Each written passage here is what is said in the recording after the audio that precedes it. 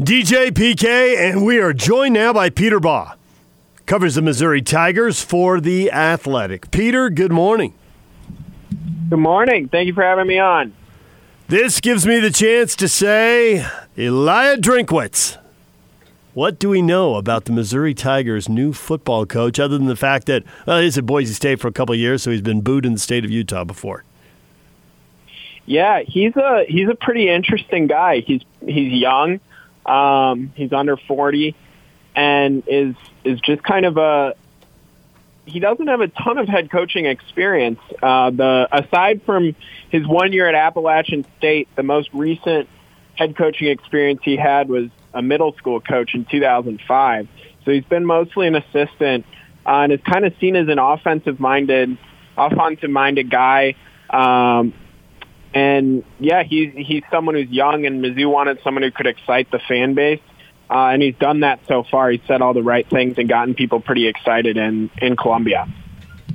Yeah, he's certainly intriguing. You know, he's got the different name, 36 years old, in Appalachian State. Where they go, like 12-1 last year. And this guy's thought of as an offensive wizard. Is that what it's going to take to get people excited? Because it looks like when you are doing what he's done or the coaching staff has done as far as recruits for next season, looking like he's on the right trail. Yeah, he's gotten off to a really good start recruiting-wise. First off, the class of 2020 was always going to struggle a little bit, seeing as kids decommit when there's a coaching change, and you're not going to keep all of them. But he was able to hold on to some of the big ones, and he's also gotten two good grad transfers in Damon Hazelton, who's a receiver from Virginia Tech, who was an all-ACC player the past 2 years, and he also brought in a center who started 3 years at Rutgers.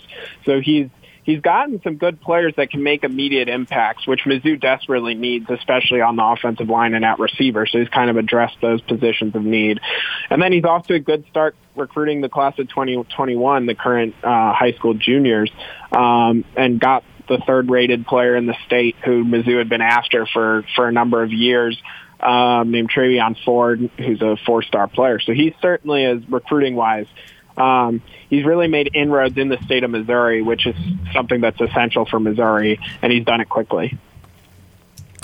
So we're going to have a quarterback battle right from the get-go. Is this going to be a fair fight, or do you already know how this is going to turn out? So this is, I think, going to be a little bit more of a fair fight. I think Sean Robinson feels like the front runner, seeing as he played at TCU. He has some real experience. But I think Connor Bazelak, who is a true freshman in 2019, he looked really good in the limited action he saw. He even started the last game of the season when Kelly Bryant was out with an injury. The big problem for him is that he's coming off an ACL tear that he suffered in that game against Arkansas. So that obviously puts him at a pretty significant, disadvantage. But I think that he's expected to be ready for preseason camp, and he and Sean Robinson both will get a fair shot to show what they can do. Sean Robinson's older.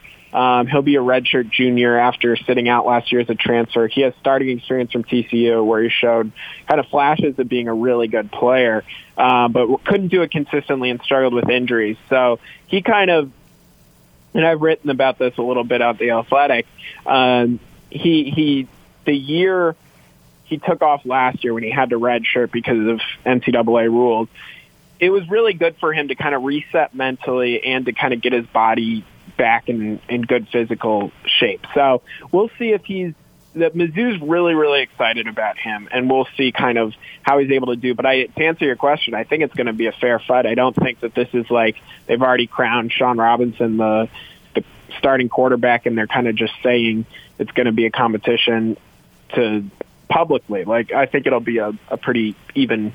It'll be an even playing field. But you look at their depth chart; they don't have a lot of seniors on either side of the ball, do they? No, there are some positions that have more than others. The safeties, there's two senior safeties that are both really good players in Tyree Gillespie and Joshua Bledsoe. But yeah, it's not a senior heavy roster. Both starting defensive ends are seniors, but especially offensively, there's a lot of youth on the field. They'll have Damon Hazelton will be a senior, and he's probably going to be the number one receiver. Larry Roundtree is a really good running back. He's a senior. But there is some youth sprinkled in. So when you're breaking in a new quarterback, you want a running game. What is the running game going to look like? So the running game, I think, will actually be pretty good. The question is if the line can block for them. Mizzou has Larry Roundtree, who was a 1,000-yard rusher. He ran for over 1,200 yards, actually, his sophomore year. He's going to be a senior. He kind of took a step back last year, again, partially because the passing game wasn't as good, so people were game planning for him more, and partially because of the offensive line not producing very well. But he's a quality running back. I wouldn't be surprised to see him get a shot at the NFL. And then they have a guy named Tyler Beatty, who is he's really dangerous both as a running back. He's kind of a smaller, speedier, shiftier guy, but he's really good catching the ball too. He actually led the team in receptions last year, which is both impressive on his end, but also a little concerning for Mizzou about their wide receiver depth if a running back is the person who gets the most receptions. But between those two, though, they should have some solid options at running back, and then they have a few other kind of reserve guys who can come in if those two need a rest. Now, I'm thinking between those two, I can make a case that that's 2,000 yards of rushing right there. Yeah, I think you could see that. I mean, that would take things going really, really well, but it's certainly possible. So the receiving core, as you point out, the leading 32 catches for Beatty was tops on the team. Nobody had 500 yards receiving. Is there anyone who can change that, or is it receiving by committee and it's kind of a C- committee? So I think that by bringing in Drinkwitz knew the receiving situation as soon as he got to Columbia, and I think that's why he brought in Damon Hazelton and went after him pretty hard, the graduate transfer from Virginia Tech. He would have led Missouri. His numbers in 2018 or 2019 would have led Missouri in multiple categories, including receiving yards and touchdowns, I believe. And he missed 3 or 4 games with an injury. So he'll be someone who he should be able to contribute right away, and will, I would expect, be the number one receiver. There are a few freshmen coming in that are really promising players. There's a 4-star recruit from Oklahoma named Javion Hester who could do that. I don't know if he'll be like a 1,000-yard receiver, but he's someone who can pick up a few hundred yards over the course of the season.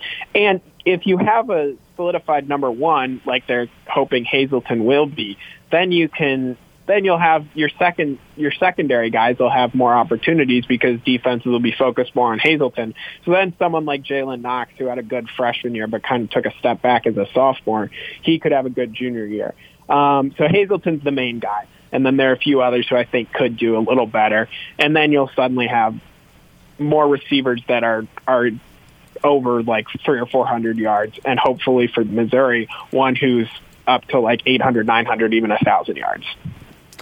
You mentioned the seniors up front and in the back at defense. Can I argue that Bolton, that linebacker, is the best playmaker?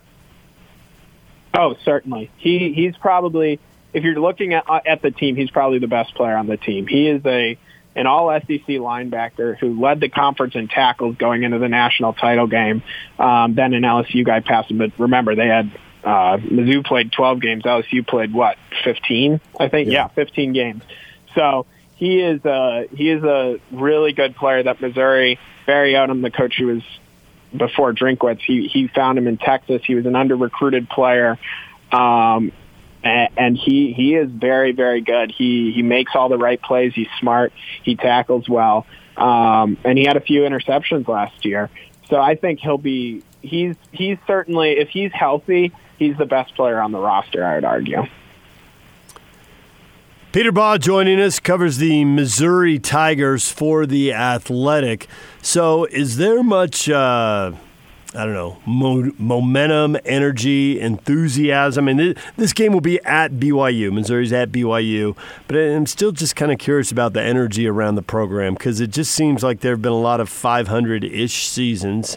And the move to the SEC is great for the money, but after a couple trips to the title game early, it just kind of seems blah. Yeah, I think that it kind of stagnated under Barry Odom, which is part of the reason athletic director Jim Sterk made a change. They had an opportunity to have some really good years. The 2018 team comes to mind. That team had some really promising players. Drew Lock, the Denver Broncos quarterback, was starting, and they blew a few close games, and instead of winning, say, 9 or 10 games, they won 8. And it's just not the same thing to, like, get fans excited. So I think they are looking for excitement, and Drinkwitz is young and energetic. And I think part of the reason they made the coaching change was so that they could have someone like him. And the fact of the matter is, at a place like Missouri, it's maybe not like Georgia where they'll sell out the games no matter how good the team is. If the teams are good, Missouri will get fans and people will be excited. If the teams are meh, some people will show up, some won't. And if the teams are bad, not a ton of people will show up. So if Drinkwitz is able to come in and have some success, there is an opportunity to kind of build that excitement back up. And I think the athletic department's counting on that. Jim Sterk, the person who hired Drinkwitz, he has a lot riding on this hire, seeing as Barry Odom he didn't have a bad track record at Missouri. He didn't have a losing season the past 3 years. So it was kind of a risky move to move on from him, and they need the replacement to not only win games but also to spark excitement and get fans in seats, if fans are allowed to be in seats, of course. And that very well may happen, but I don't know that I necessarily see it happening this season, this upcoming season, because as I handicap the SEC East, I'm thinking that the best I can come up with is Missouri at 5th place. Yeah, I think that clearly Georgia and Florida are ahead. I think Tennessee and Kentucky probably are. You could maybe see if you steal a game or two, then who knows? Like those teams probably have more talent. Missouri has a favorable, I guess, crossover schedule where they play only Mississippi State and Arkansas. So there are chances for Missouri to kind of steal games and maybe finish with a better conference record. But yeah, if I was guessing today, I'd predict them 5th. I've said that with their non-conference schedule being manageable, I think they can win 6 games and get to a bowl game, which I think would be a productive start. And then maybe Drinkwitz starts getting his own guys, building his own recruiting base, and you go from there. But I think, yeah, Georgia, Florida are clearly better. Tennessee is talented. I'm still not 100% sold on Tennessee because they always seem to underperform, but Jeremy Pruitt really seems to have things rolling there. Kentucky's always solid. I think Mizzou could beat them, but that's always a good team. South Carolina is going to be pretty solid. The only team I think Mizzou knows it can be better than is Vanderbilt. So I would predict somewhere in the 4 to 6 range within the SEC East.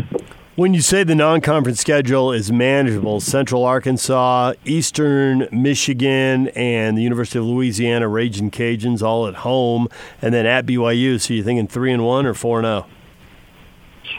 I said that I think they'll probably drop 1. I think the UCA and Eastern Michigan are both games that Missouri should win pretty easily, and if they don't, that's a problem. I think Louisiana was a 10-win team last year in the Sun Belt, so that's a solid program. And then BYU is a solid team. And Provo, going out to Provo, that's not an easy place to play necessarily.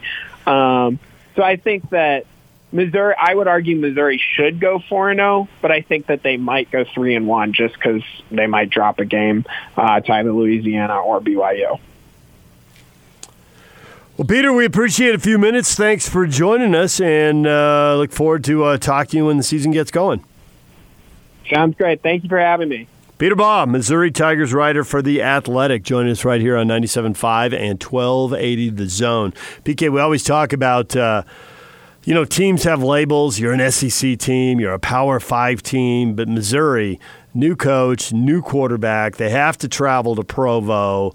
And it's some games look easier on paper than others, and this one looks easier than a bunch of other games on the schedule. For Missouri? Wow, you're really down on the Cougars, huh? No, that is not the point. The point is this looks easier for BYU. Missouri's got a new coach. They got a quarterback battle. You're playing them October 10th. They're coming off 6-6. They don't have a receiver who caught 500 yards worth of passes. They got a great running game, though. Yep. I mean, that's going to be their strength. Roundtree's legit, and Beatty is a decent backup. So I like their running game. I don't know what's going to happen with this new coach here. He's moved around virtually 2 years is the longest place he's been, and he struck gold. And so sometimes you get these guys, they're in the search for trying to strike it rich. You see somebody who's hot, but there's not really a big track record of being hot. He had the 1 year last season, and they go on 12-1 at Appalachian State, and 36 years old. It's a bold hire. I mean, I have no clue. I heard of the guy, but I'm not exactly just running down Eli Drinkwitz here to see what he's doing from week to week. I mean, I knew he did well record-wise last year, but I didn't pay much of attention, but it was a little bit of an eyebrow raise, but I have no idea how it's going to work. But then again, you look at the Cougars, and there were some games last year that they should have won, and they freaking blew it. You're beating Boise and SC. And who are some of the dogs they lost to? I tried to block that out of my mind. Well, Hawaii, South Toledo. Florida, and Toledo. There you go. Holy Toledo. I don't know what to think. Those three kept them from going 10-3. Yeah, and that would have been a banner season, and there would have been 100% heat off of Kalani and his staff. The one would have been, you go 10-3, and you're playing all these P5 teams, and you beat, with your quarterback coming back for his junior year, you'd be pumped. Haven't played 3 quarterbacks because of injuries, you would be pumped. Yeah, and so I can't say game XYZ is going to be something that they should do well and win, because they blew games. They had leads in these games too. And the Hawaii game was just awful. I mean, they should have won that game 10 times over, and they didn't. And so I don't know what to make of this team. Now, obviously, consistency is not something that they had when you're beating Boise and administering Boise's only loss, no less. And you're doing it with a third-team quarterback? Get out of town, man. There's no way I would have expected that, but yet they did that. Good on them. And the SC game was as thrilling as a home win as they've had in years. I mean, Boise obviously was a home game, too. Didn't go down to overtime, and SC has a bigger name than Boise historically. And, it was just as dramatic as can be.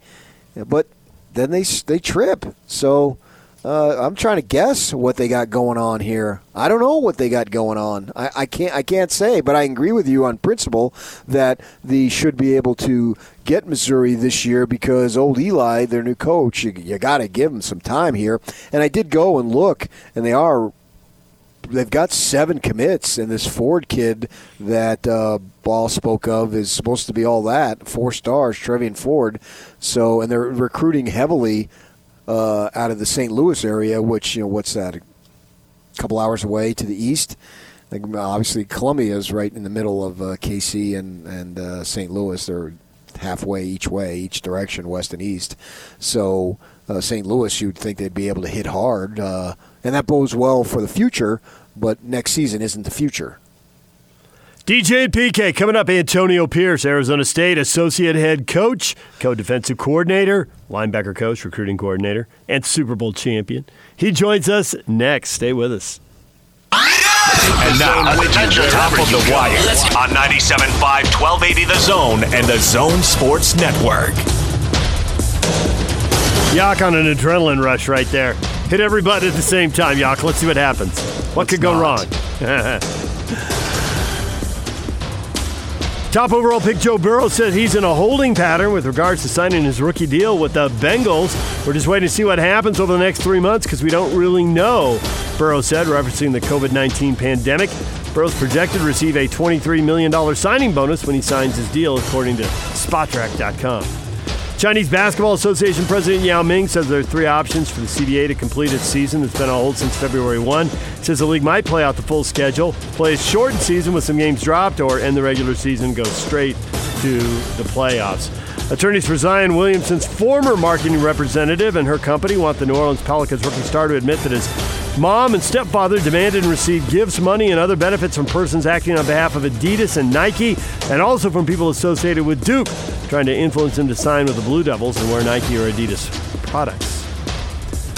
Top of the Wire is brought to you by Action Plumbing, Heating, and Electrical. Spring into action now. Mention this ad and receive $33 off any service. Call Action today at 801-833-3333. That's 801-833-3333. Take the Zone with you wherever you go. Let's go. Download the all-new Zone Sports Network app on your phone and get live streaming of the Zone as well as podcast editions of every show. From Salt Lake to Shanghai, Provo to Portugal, or Ogden to Oslo, wherever you go, we'll tag along. Let's go. Download the new Zone app by searching Zone Sports Network wherever you shop for apps. It's the Zone Sports Network app from 97.5 1280 The Zone and the Zone Sports Network. DJ and PK, we are brought to you in part by Larry H. Miller, Chrysler Jeep Dodge Ram in Sandy. Find your deals online at lhmdeals.com. We're going to talk with Antonio Pierce, Arizona State Associate Head Coach, Co-Defensive Coordinator, here in just a moment.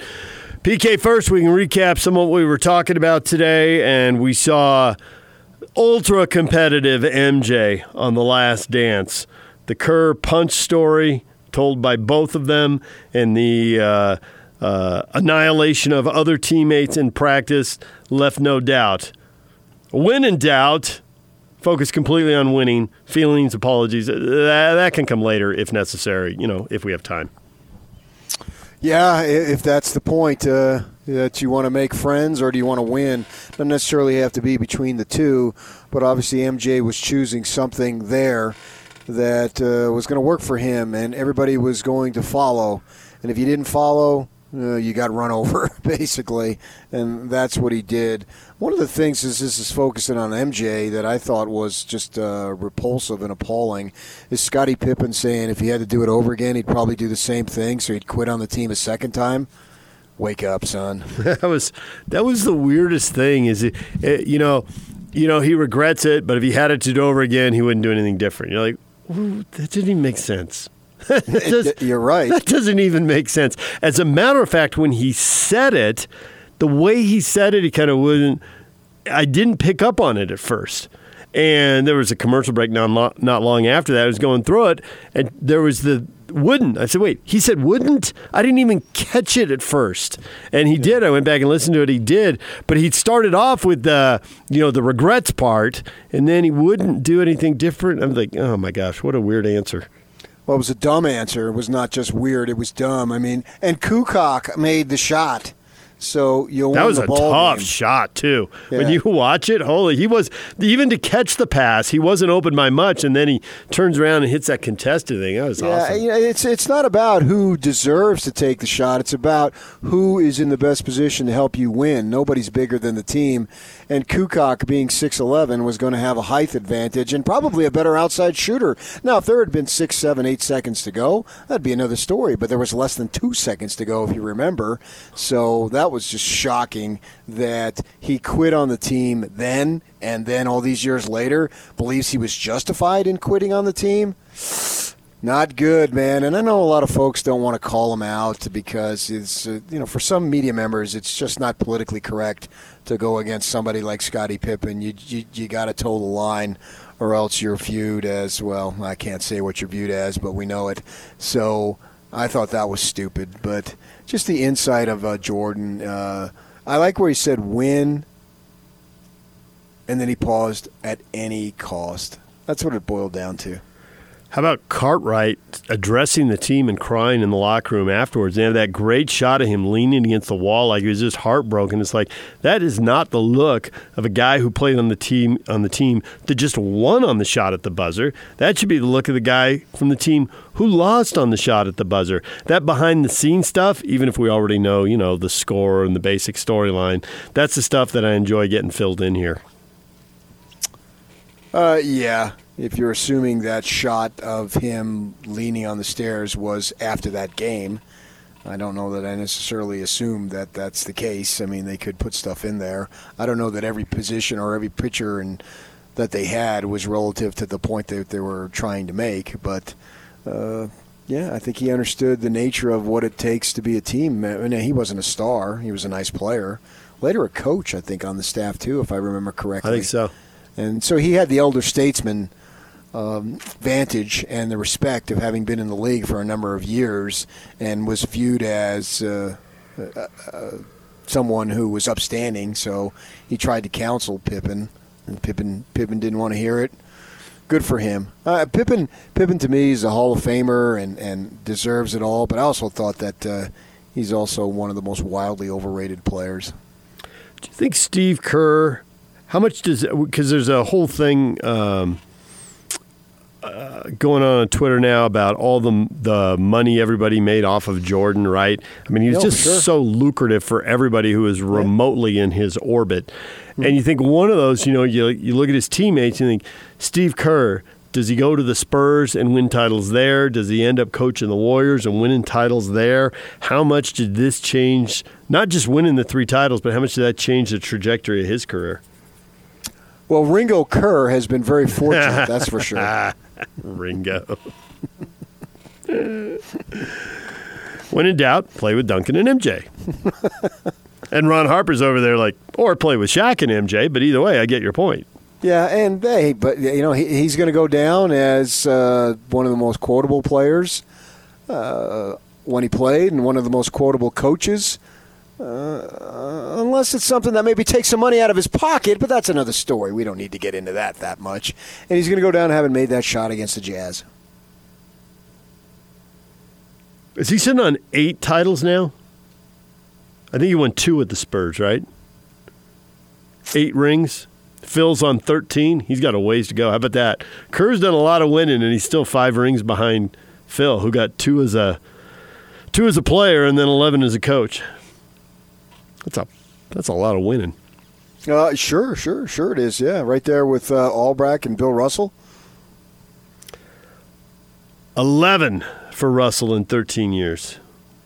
That's some serious winning. I know, right? And I was just reading a thing on him last night that I didn't know he was hurt one of those seasons. Well, no wonder they didn't win.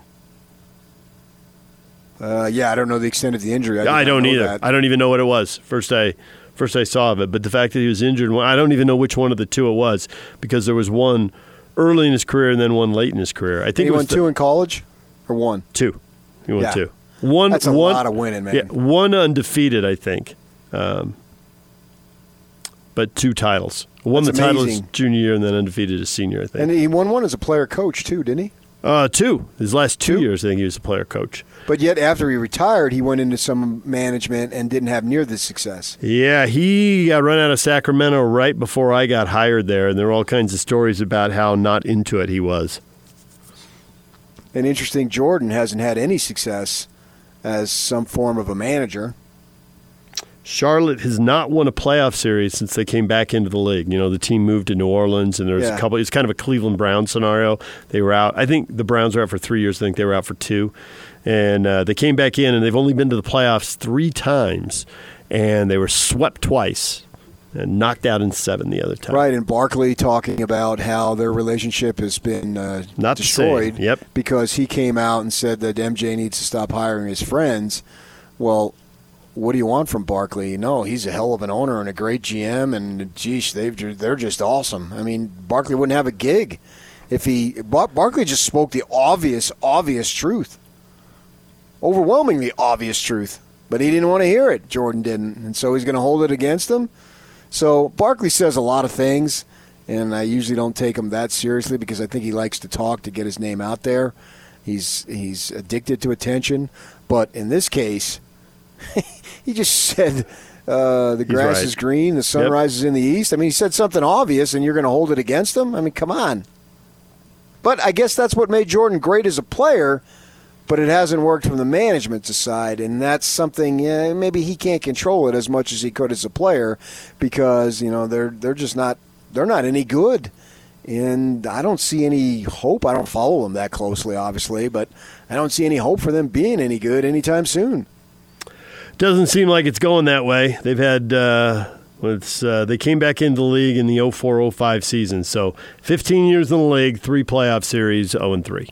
Yeah, and they just lost their best player to the Celtics, right? What's the kid's name? Kemba Walker. Yeah, Walker went over there and looked to me from a distance anyway. As I say, I'm not obsessing over Charlotte. I'm watching them twice.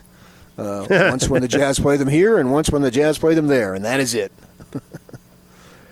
Charlotte right now, 7 games out of a playoff spot. So looks like they're going to miss again this year regardless of how the NBA draws it up. Unless they go to 10 versus 7 and 9 versus 8 and expand the playoffs.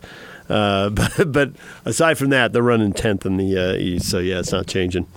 All right, so other stuff we have talked about today. We were talking about our ability to watch however sports comes back, whatever it looks like. And we had some fans up on a Facebook page talking about, well, can you watch it if there's no fans there? It'll be kind of like watching a practice, right? There'll be no reaction, none of the noise we're used to. Someone hit a big shot, but, what will you hear?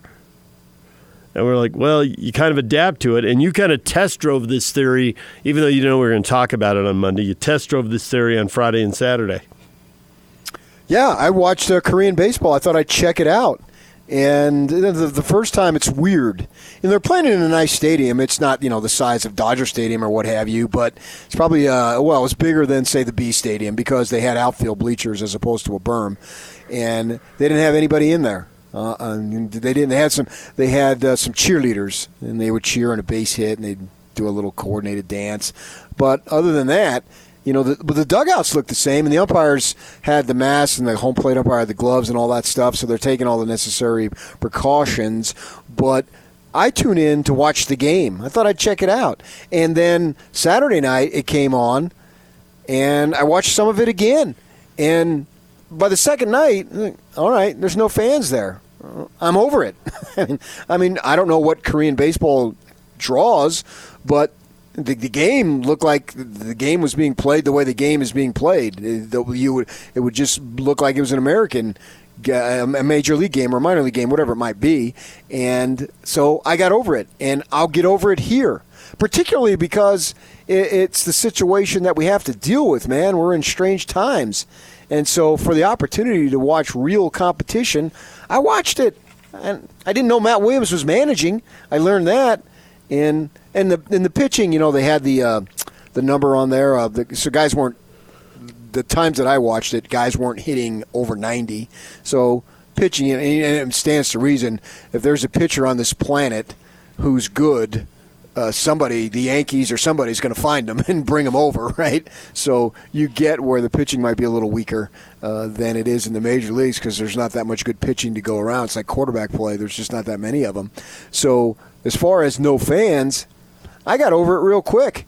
And I'll get over it here, particularly, man, the NBA comes back. The NBA comes back, and they could put Charlotte and Atlanta on, and I'm going to watch it. I don't know the chart. First game, if it's Charlotte and Atlanta is the first game that they televise, I'm going to watch it. You better believe I'm going to watch it because I'm starved for it. And it comes back. Now, they're probably not going to put those two teams, but the point being, I want it back so bad that I'm going to watch it even more. DJ and PK, it's time to talk a little Arizona State football now with Antonio Pierce, associate head coach, co-defensive coordinator. He's the linebackers coach and the recruiting coordinator, wearing a few hats, and yet he's still got a few minutes for us. Antonio, good morning.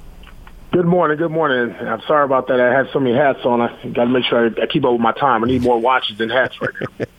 That's okay. We appreciate you coming on. I'm curious, as a guy who undrafted and you made it in the NFL and you're on a Super Bowl champ and you'll learn a lot of football, you'll watch a lot of film, you're working at it full time.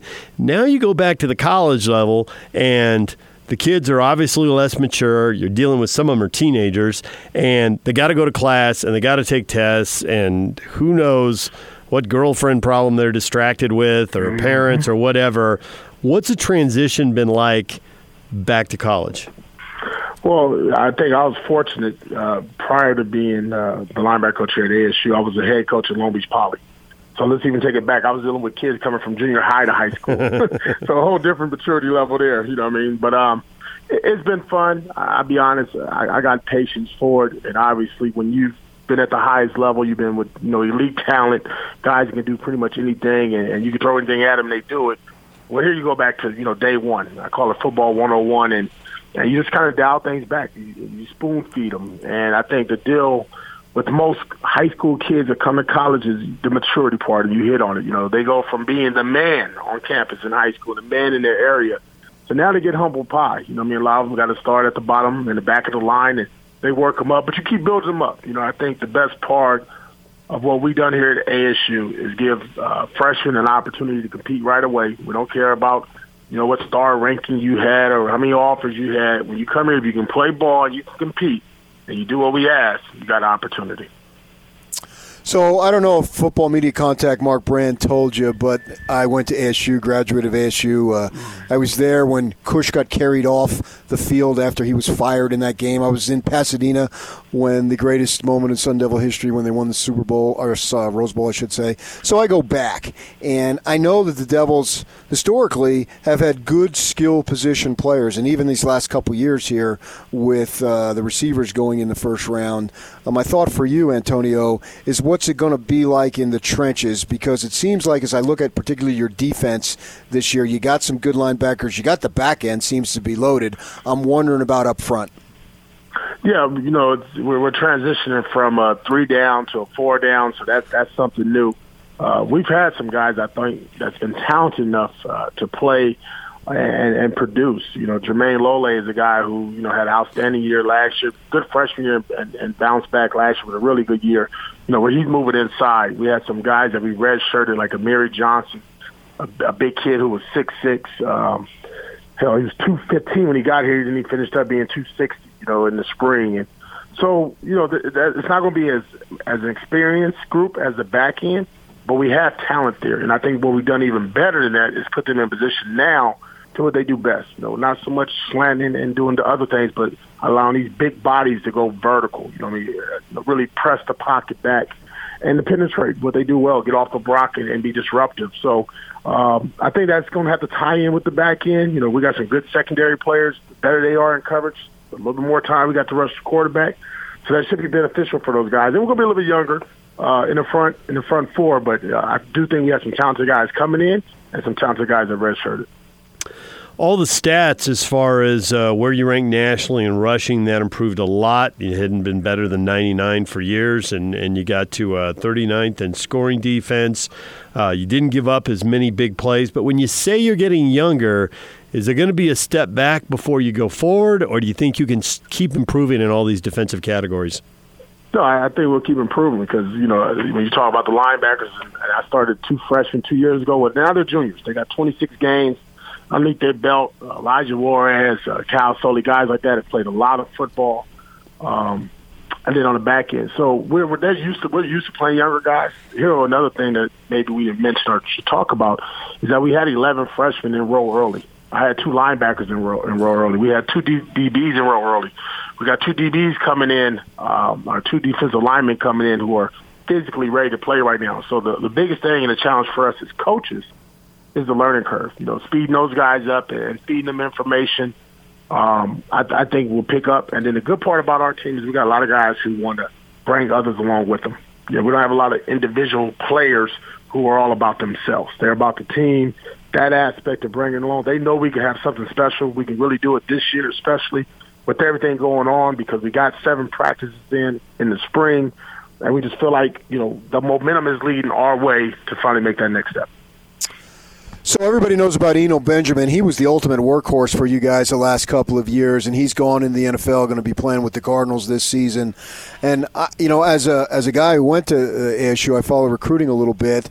So you got a running back out of Akron, Ohio, and I'm expecting this guy, I think Trayanum is how you say his name, I'm expecting for him to have the same impact for Sun Devil football that another guy had out of Akron, Ohio in the NBA. Is that accurate?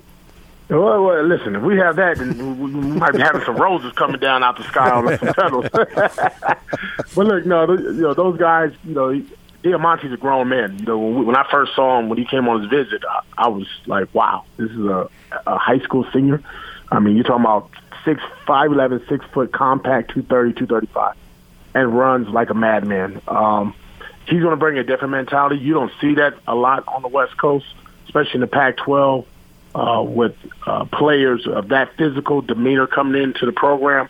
And actually early, he's going to compete. And then a guy like Daniel DeGata, kid out of Folsom who's played big-time football at that area, has been a champion. I think the biggest thing we've done in the last 2 classes is we brought in winners. Not just good football players, guys that have won at the high school level, guys who have been captains, leaders of their team. That just makes our unit even better. That makes our group even stronger, and they're not scared of competition. So they're always going to push the envelope for the guys that's in front of them or that's been here prior. You know you cannot sleep. You can't miss a workout. You can't miss a day because there's somebody coming in to replace you, and that's what we're trying to set up here is that competitive advantage within the building. Arizona State Associate Head Coach and Co-Defensive Coordinator Antonio Pierce here, talking a little Sun Devil football. Do you feel like the recruiting both for your school individually and the conference as a group has changed? There have been all kinds of stories about schools, Alabama and Clemson and other schools, coming in and taking kids off the West Coast and taking them back to the SEC, the Big Ten, and the ACC. And now you're getting somebody out of Akron. It seems like more West Coast kids are staying home.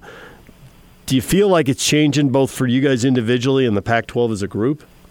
Yeah, I think so. I think just with, when you watch college playoffs, the 4 teams each and every year for some reason have come from, obviously, the SEC, and you'll have guys from the Big 12, Big 10 may be in there. The Pac-12 has not been represented, and kids are noticing that. They want to play in that January playoff run, And I get it. Listen, if you're a top recruit and you feel like you need to go elsewhere, then that's fine.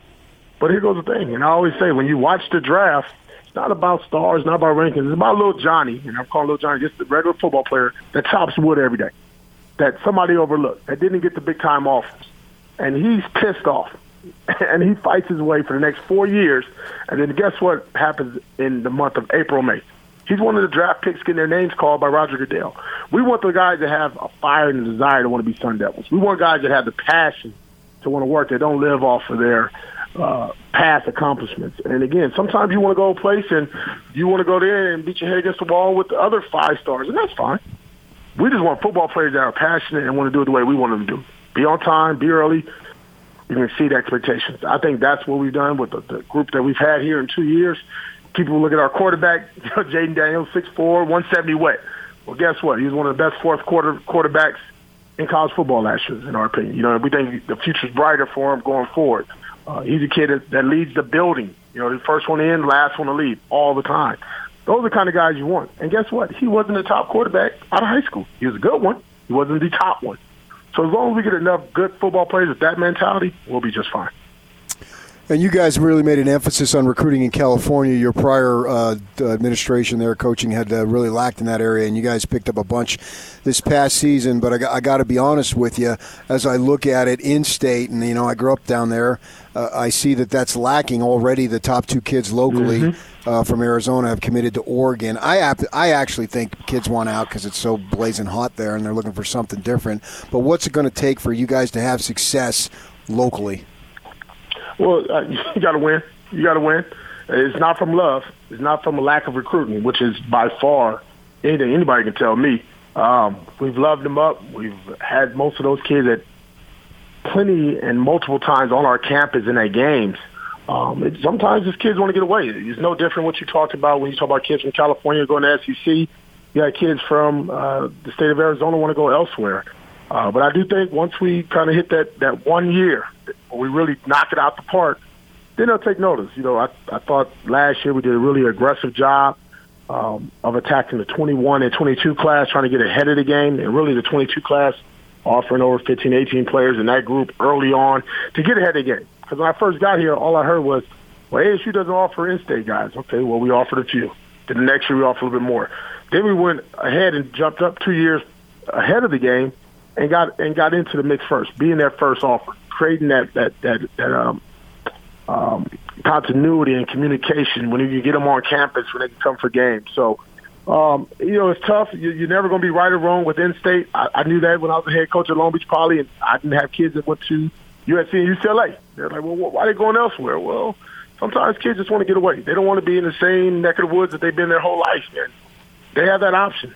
But the one thing about it is not a lack of effort from ASU recruiting anybody locally.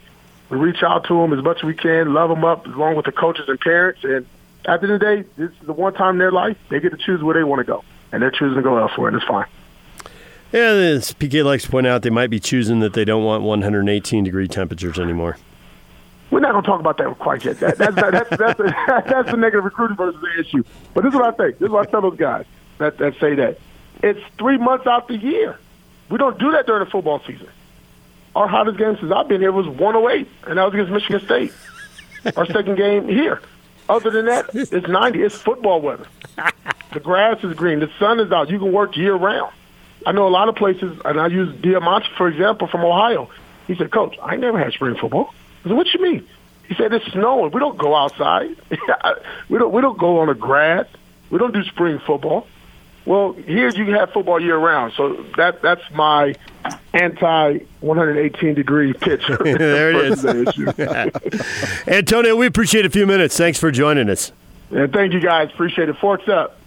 Antonio Pierce, Arizona State associate head coach, co-defensive coordinator. PK, the hottest game was 108. What are you whining about? 108. That's one game. I know. Come on. To make men out of you. But he talked about how he wants guys who pissed off. Well, yeah. I mean, he wants Johnnies. Well, go look at Oregon's leading receiver, Johnny Johnson. Yeah, well, yeah, he's from Arizona. And the quarterback that they're going to have this year, who's likely going to be starting, is from Arizona. And they just got a commitment from a quarterback in Arizona. And then the top lineman in the state just committed to Oregon. So, yeah, it's an issue, man. It's a big-time issue. And they can get all the kids they want from Ohio and California, because they have to, because I actually think that those kids don't realize how blazing hot it is until they get there, and it's exciting for them. But it was an issue. It's been an issue for years, and they're going to have to confront it. And maybe this is the staff that can get them over the hump. I mean, we shall see, because you look at all the projections that people have, the football index and whatnot, and it's all 6-6, maybe 7-5, 4-5, 5-4. It's the third year. You got to get going. You got to take that next step, because they've had a slew of coaches who've proven that they can go 6-6 and 7-5, but can they go 10-2 more than once? Because they've also proven they can do that, but can they do it more than once? Well, Northern Arizona and UNLV, and then BYU and USC. Look out. All right, DJ and PK, it's 97.5 at 1280 The Zone. And it's all over almost here. Don't go nowhere. Finally, PK and I agree on something. Saved by the Bell, the greatest sitcom of all time. There's Jill weighing in. It is time now for the feedback of the day, brought to you by Audi Salt Lake City, where you can pick up a new Audi Q5 SUV for only $359 per month. Visit Audi Salt Lake City at 999 South State or AudiSaltLakeCity.com. Told you. Yeah, you're wrong. You're not. You are wrong. And they're coming. How many shows come back? They get prime time, and then years later they come back. Winner. CP at 3-putt, 4-1 over. I learned today that according to PK and his competitive nature, he's the MJ of Sports Talk Radio. You stretch that, but if that's what you want to think, that's your call. I think you have to be cold-hearted, man. I'm not that way anymore, but I think you have to be that way on your way up. If you're not going to look out for you, who's going to look out for you, man? And you've got to view the world as in your way, and you've got to overcome, because you're going to be set back 1,000 times over, man. I mean, come on. What did I tweet you last night when they showed the Bulls and Seattle on Father's Day? I texted you. Oh, you texted me the headline about the tie. Yeah. The Bulls don't want tie. Father's Day. Bulls don't want tie on Father's Day.